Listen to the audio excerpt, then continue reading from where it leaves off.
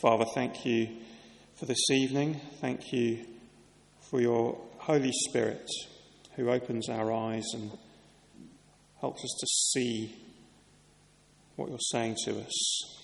We pray that we would hear your voice through your word this evening, and that it would cause us to turn to follow Jesus and live for him in everything we do. We pray in Jesus' name. Amen. Do also follow through on the back of this notice sheet. You'll find that helpful.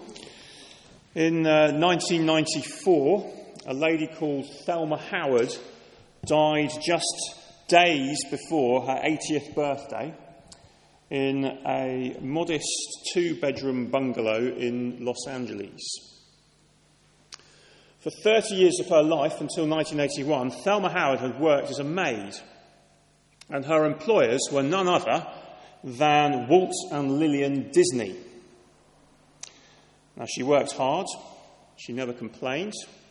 Every Christmas, Walt Disney would summon her to his office for her Christmas bonus.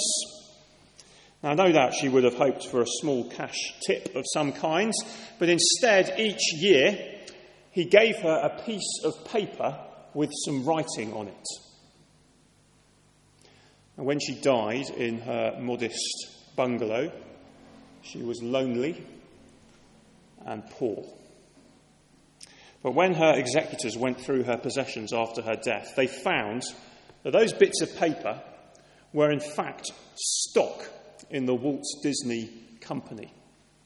And by 1994, the stock she'd been given was worth $9 million. She had all the riches she could want, and yet she never knew it.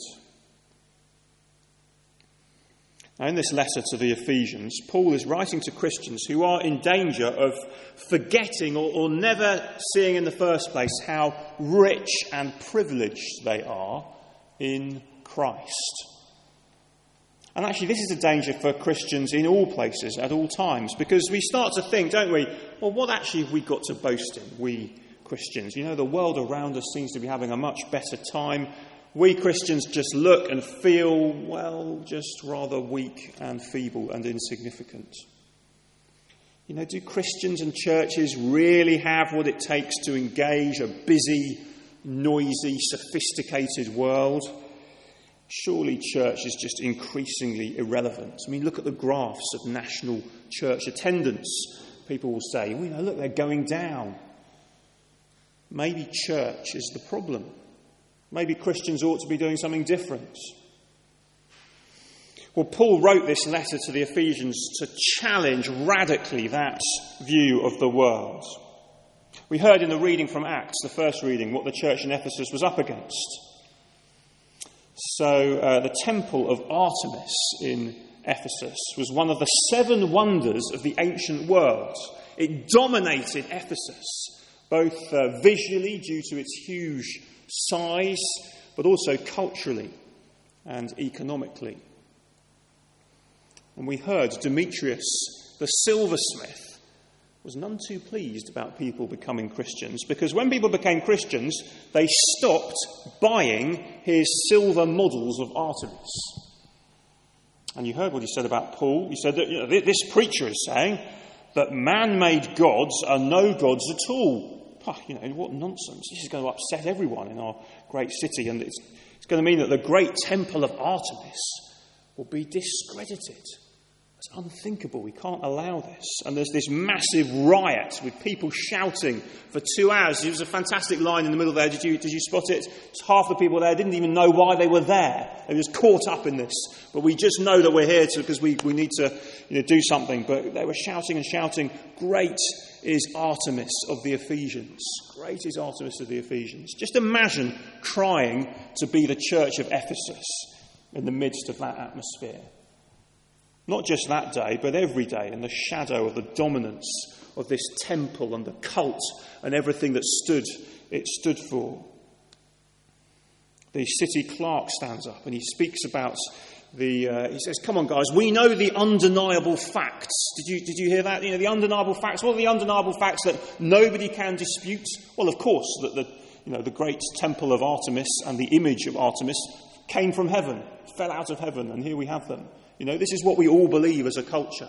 These are the things we hold, and these Christians are challenging that, and we can't be doing with that. And actually, you know, but almost he's almost just dismissing what the Christians are saying, because it's so ridiculous that they would try and dispute those indisputable and undeniable facts. What are the undeniable facts in our culture today that, you know, just taken for granted when you're watching the QI or whatever on the telly, where people are, you know, just the talking heads? You know, what would it be? You know, there is no God, for a start, might be the first one. And I'm sure you can think of other things that would follow. You know, these are the undeniable facts of our culture. Imagine, what's it like to be the church in Ephesus in that context? How do we feel in our context today, in a culture that is thinking and feeling very different things?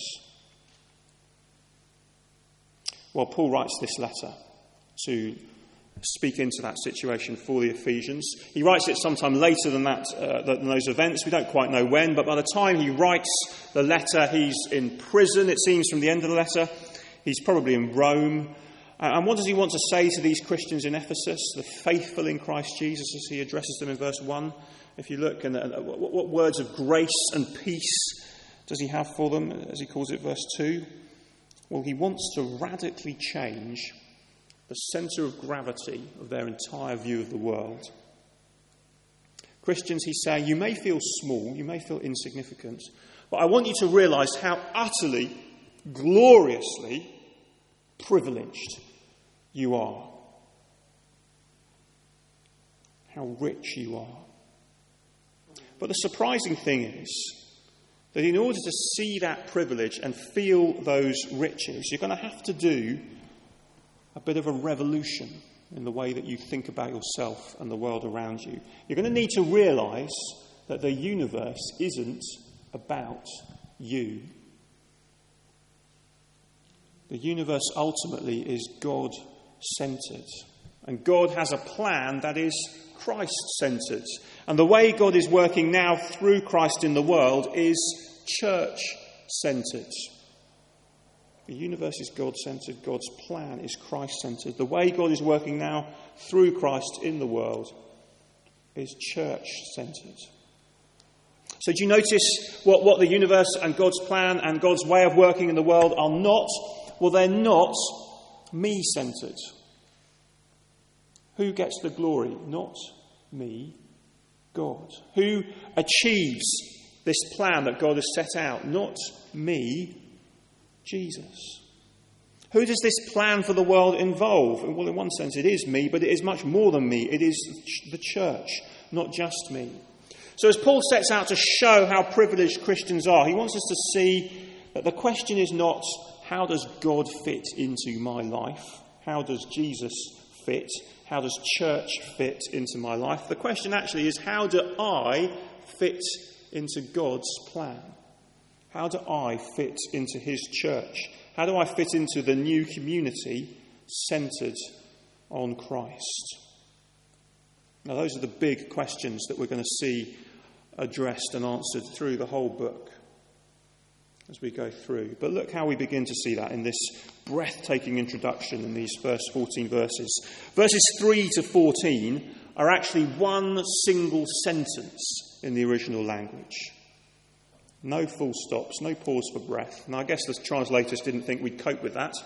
Might have been a bit hard for Sarah to read it without pause for breath, but you can see why they would do that. But it's as if Paul is overflowing with passion and joy as he writes these words. And he begins with praise. Praise where it belongs, with the God and Father of our Lord Jesus Christ. He's at the centre of everything.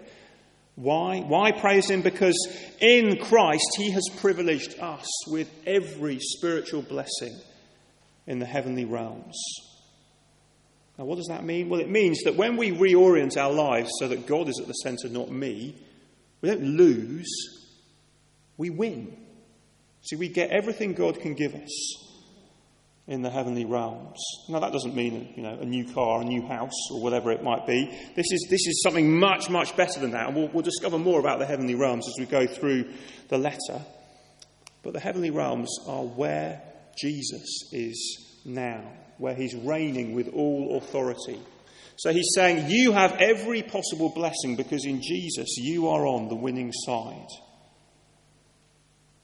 And the rest of this long sentence spells out what some of those spiritual blessings are. So let's look and see. First of all, as you can see on the outline, chosen and adopted.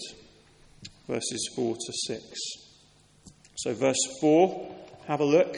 What's the first blessing that he wants to tell us about? Well, that's a bit surprising, isn't it? That Christians are chosen. Chosen to be holy and blameless. Predestined, he goes on, to be adopted as God's sons, God's children. Oh, I don't know, is that the first thing we would think of if we're kind of listing out blessings of the blessings in Christ? Lots of people find the idea of predestination very difficult. Feels like something, you should only really mention when absolutely necessary. And yet here it is, front and centre in what Paul wants to share with the Ephesians.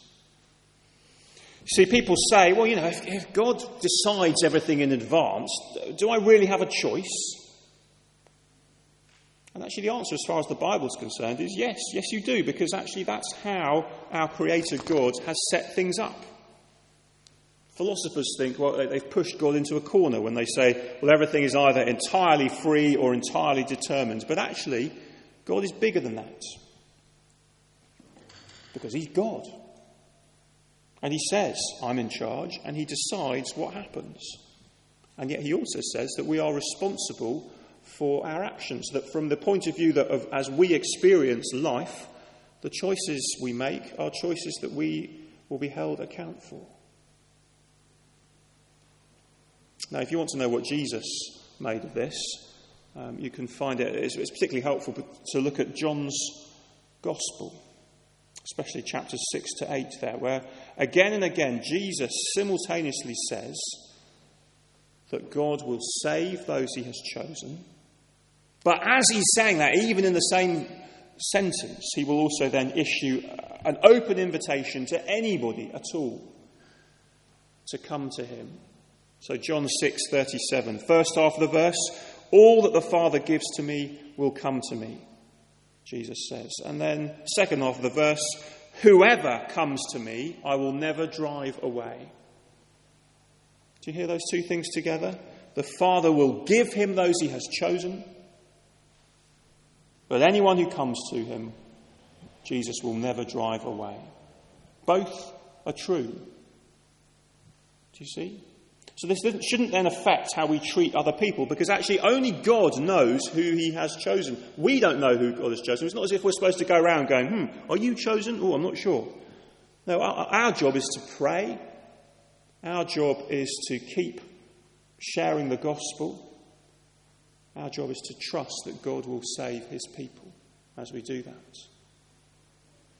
And sometimes then people fear, not for others so much, but for themselves. People think, well, but what if I'm not chosen? Well, actually, the evidence for whether you've been chosen before the creation of the world is whether today you believe in Jesus. Do you believe in Jesus today? Well, then you know that verse 4 is true of you. But Paul isn't writing to make things difficult or complicated. He's writing because he thinks this is a privilege. Of all the things I can write to say to these Christians to encourage them, top of the list. This is a privilege, a comfort, a blessing, a reason to praise God. You are chosen. Why is that? Well, it's the difference between standing outside Buckingham Palace, wondering what you can say to the guards to get yourself in to see the Queen, and standing there with a handwritten invitation from her to show to the guards. See the difference? See, if she's already chosen you, as it were, you can have every confidence that she'll let you in. And more than that, what are we chosen? What are we predestined for? Not for duty, not for a life of drudgery, a life of never measuring up to the impossible expectations of a tyrant,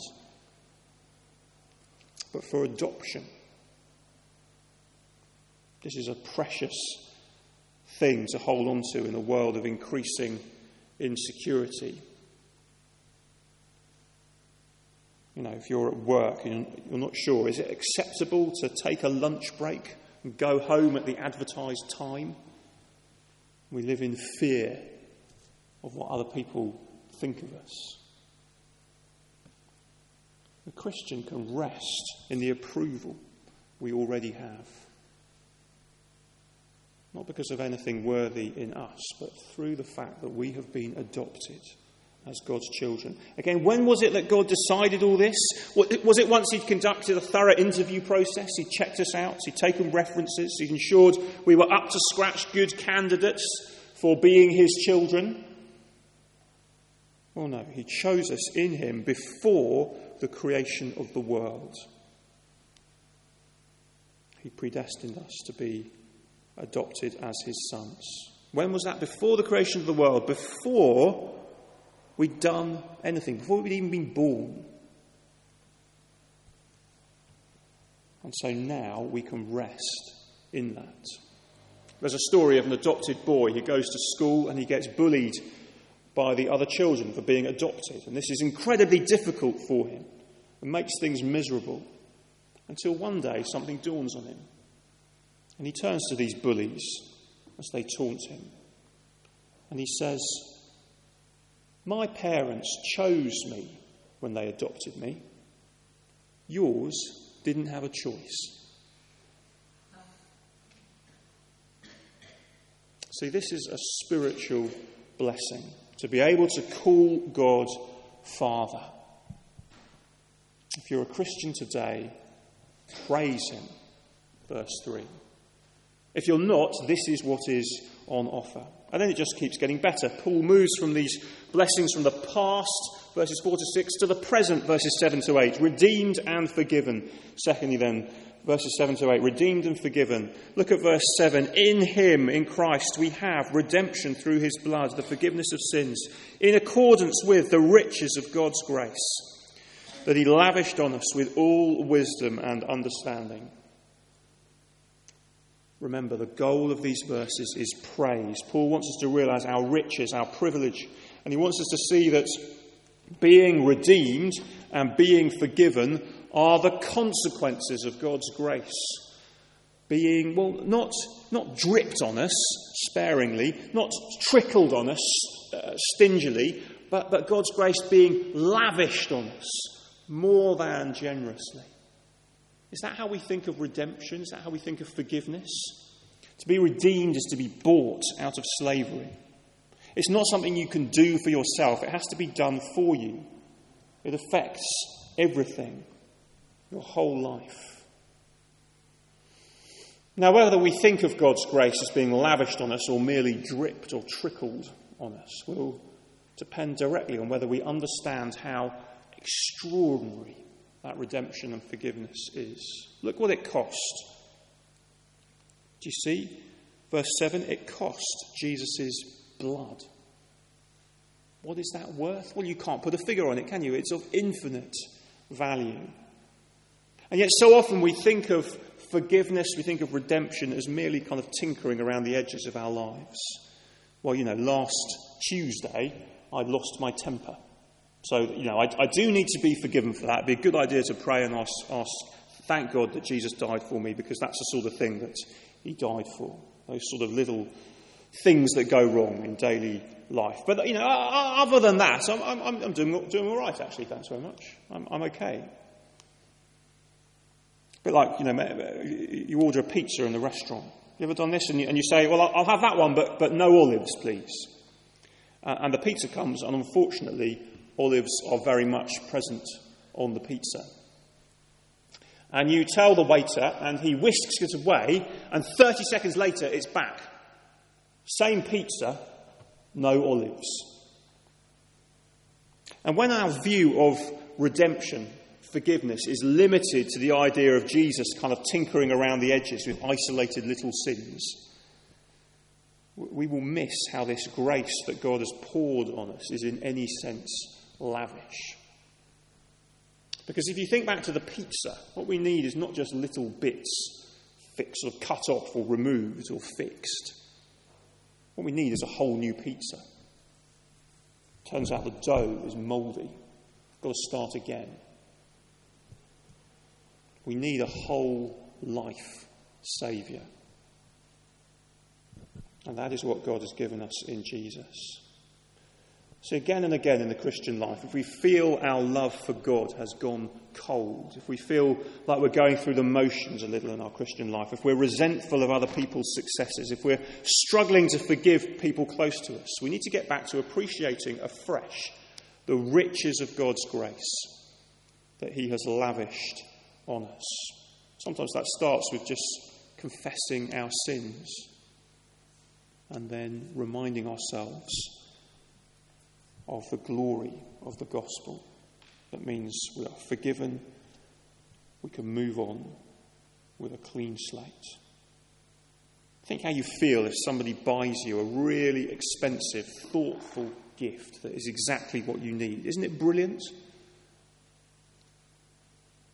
Well, if we don't think being redeemed and forgiven is that big a deal, that, if we just sort of think it's removing olives from the pizza, tinkering around the edges, come back to God's grace. And if you're not yet a Christian, that is also where you need to look. If I ask you what's the best gift God could possibly give us right here, right now, we might come up with all kinds of answers about love and happiness and comfort or whatever. But Paul says God's people have been given every spiritual blessing, and in particular, they have been forgiven. Don't let this offer be the cheque you never cash. So Paul keeps moving from the past in verses 4 to 6 to the present in verses 7 to 8, and then finally to the future. So thirdly, a scale model of the future. In Christ we are a scale model of the future, verses 9 to 14. He's talked about what happened before the creation of the world, before time began. Now this is about what will happen at the very end of time. What's this all about? Where are we heading? Well, he says, verses 9 and 10, he's made known to us the mystery of his will according to his good pleasure, which he purposed in Christ, to be put into effect when the times will have reached their fulfillment. What is it? What is this thing that's going to happen? To bring all things in heaven and on earth together under one head, even Christ. What is now separated and in disharmony and at war will be brought together, united in Christ. Some will be brought willingly, some unwillingly. But as Paul puts it in Philippians, every knee will bow. Now, this is a massive theme in the letter, and we will come back to it again and again. But the point is, being a Christian is not about me and God having a one-to-one for eternity. Being a Christian is about being united with the body of Christ. He is the head. We are his body. We are united with all other Christians, praising him forever. It's a corporate thing. It's a together thing. It's not an individual thing.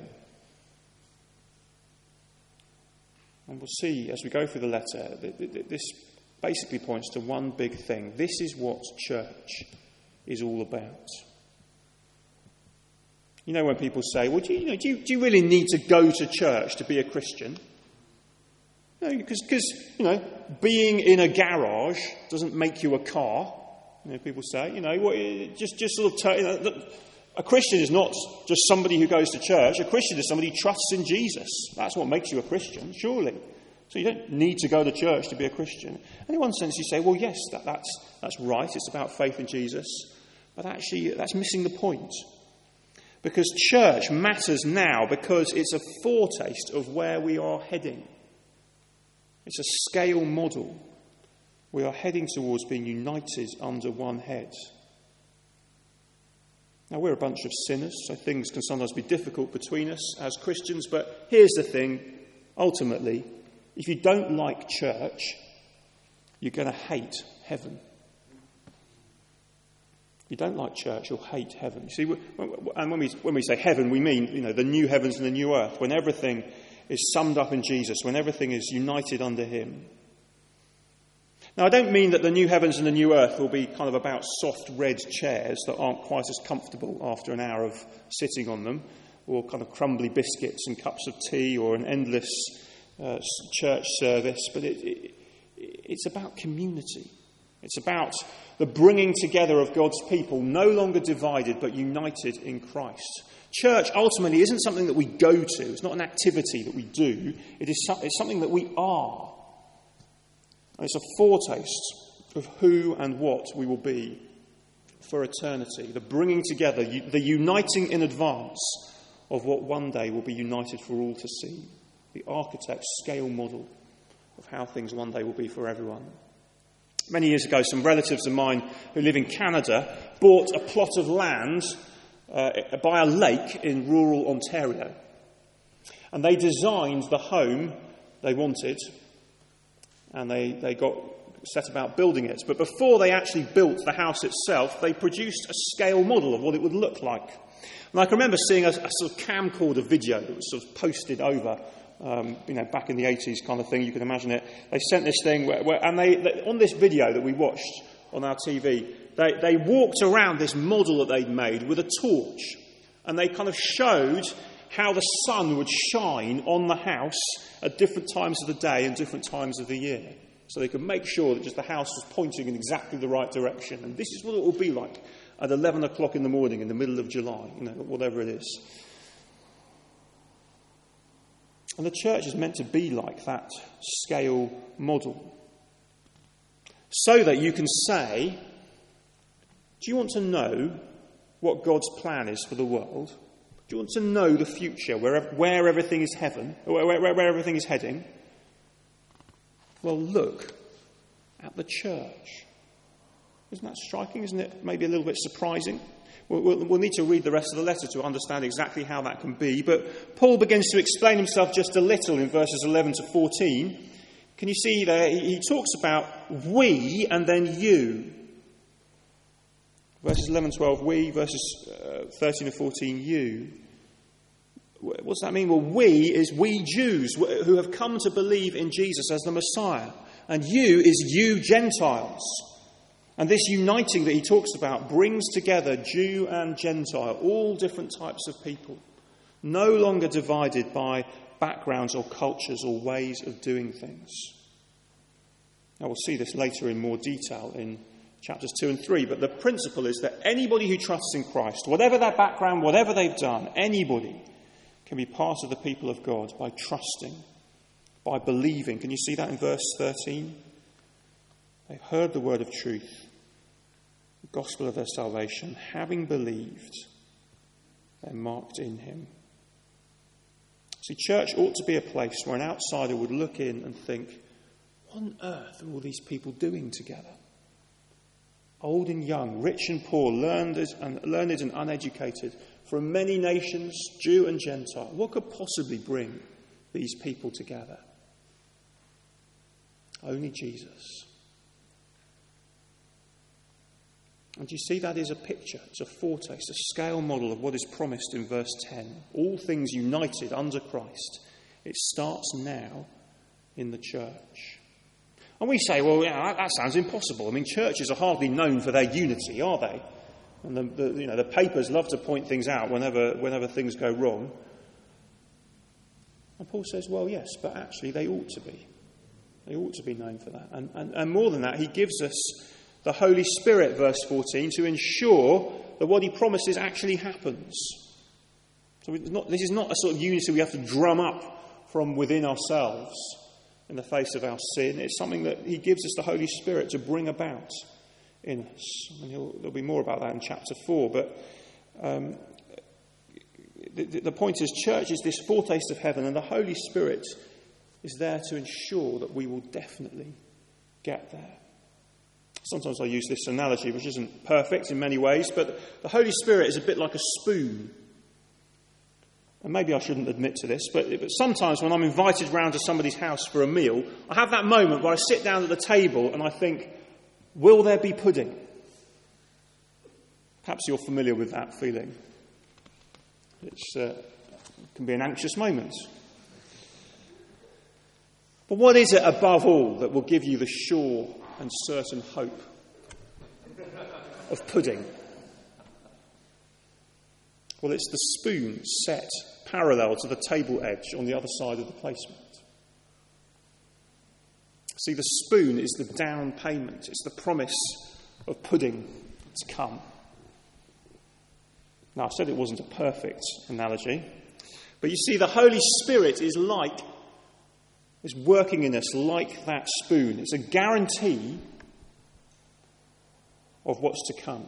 It's a guarantee that when there are signs of unity, Christians of different backgrounds and nations uniting around Jesus, when there are signs of faith, Christians choosing to follow Jesus, even when that's hard, even when they suffer in some sense for doing so, when those things happen, well, they're the fruit of the Holy Spirit working in us. And that they then show, because the Holy Spirit has been given us as a down payment, like a spoon, they show that the scale model is doing its job. And the inheritance that this scale model points to is definitely coming. What's it all for? For the praise of his glory. What a privilege. Wherever we stand with God today, let's not miss out on what we're offered in Christ. Let's not fail to cash in on the spiritual blessings in the heavenly realms that we're offered for free when we trust in Jesus. God has a plan. It's for his glory. It's centered on Christ. And we can be part of it right here, right now, in his new community, the church. Let's pray.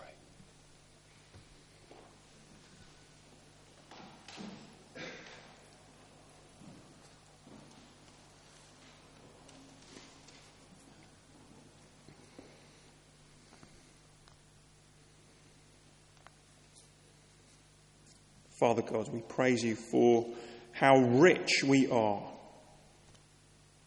in Christ, in the heavenly realms, that you have blessed us with every spiritual blessing.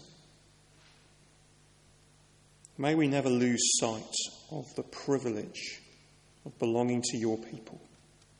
If we're trusting in Jesus today, may we rejoice day by day in what you have made us to be, the privilege of taking our place, finding our part, fitting into your plan for the world, for Jesus, for your church.